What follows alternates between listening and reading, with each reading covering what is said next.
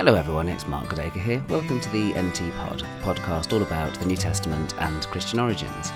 It's episode 70, and today we're going to be looking at views common to friend and foe.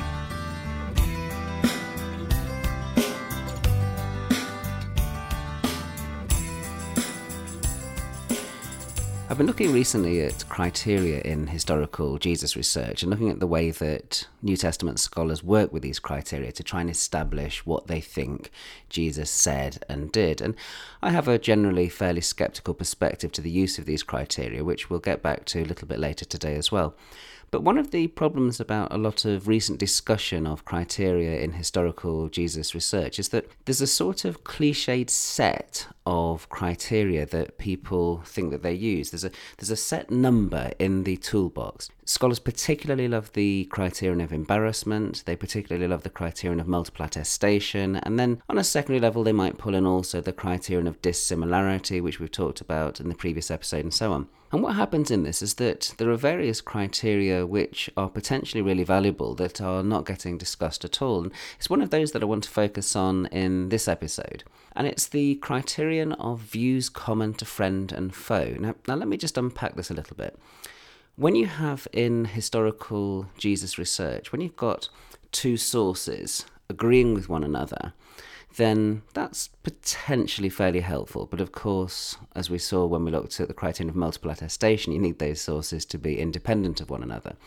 But there's a way of nuancing this much more closely, and that's that sometimes in historical research, you're really interested where you have views common to sources that are broadly favourable to the character or the situation you're talking about, and sources that are antagonistic towards it. In other words, when you're doing history, you don't just look at the material that is produced by the winners, the material that is produced by those who are writing the propaganda.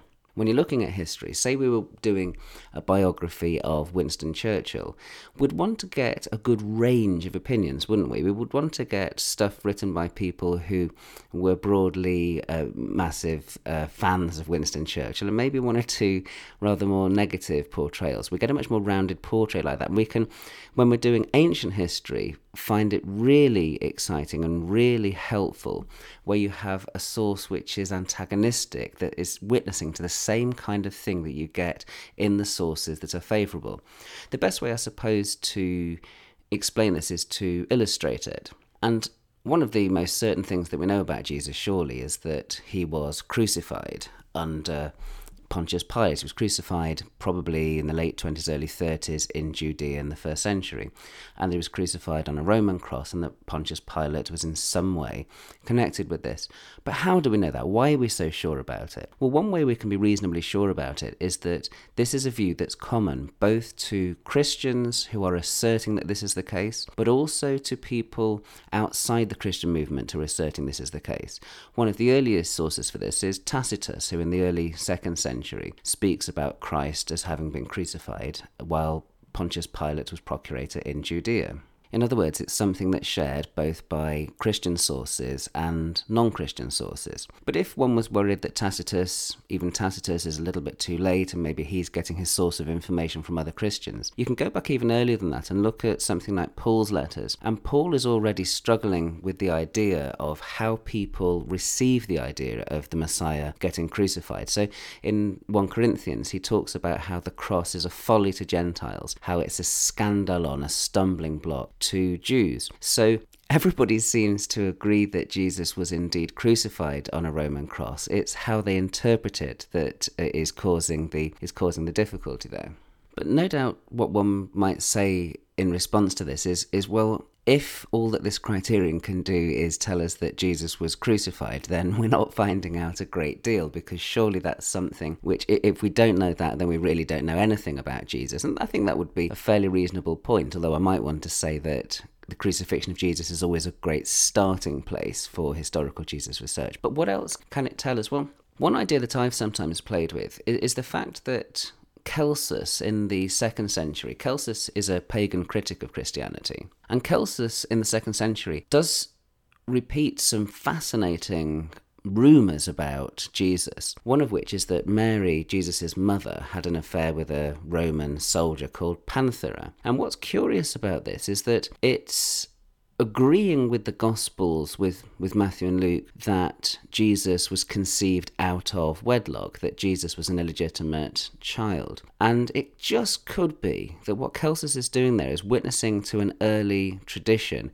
even though that tradition has been interpreted differently by Christians who are interpreting the thing as a virginal conception, and by pagan critics of Christianity, and probably Jewish critics of Christianity too, who see it as an actual affair. Now, the problem about this is that it's always possible that Celsus is simply taking something which was a well-known feature of early Christianity, the claim that Jesus was born of a virgin, and kind of warping it and engaging in a kind of scurrilous rumour, tittle-tattle kind of thing. But nevertheless, I do think it's interesting. It's potentially something that is shared by both friend and foe, and may just point to something that was at least widely known by people that talked about Jesus, that he was born illegitimately. Perhaps. I'm not going to put any money on that one, but perhaps that was the case when we're looking at this stuff. But if Celsus can help us on that, then what about other things that Celsus says? I should add, by the way, that Celsus, his work is not actually any longer extant in itself, and we only have access to it because the church father Origen wrote a refutation of Celsus called Contra Celsum.